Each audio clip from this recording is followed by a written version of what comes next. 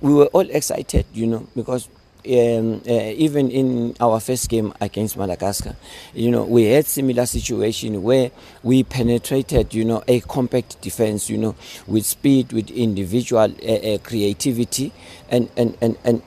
we believe on that, But when we started to see those elements, in this game, especially towards the end of the match, and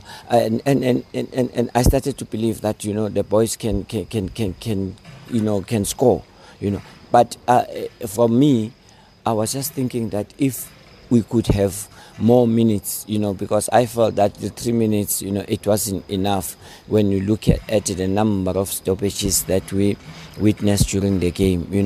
Then, I was really starting to lose hope, when I saw the board says 3 minutes,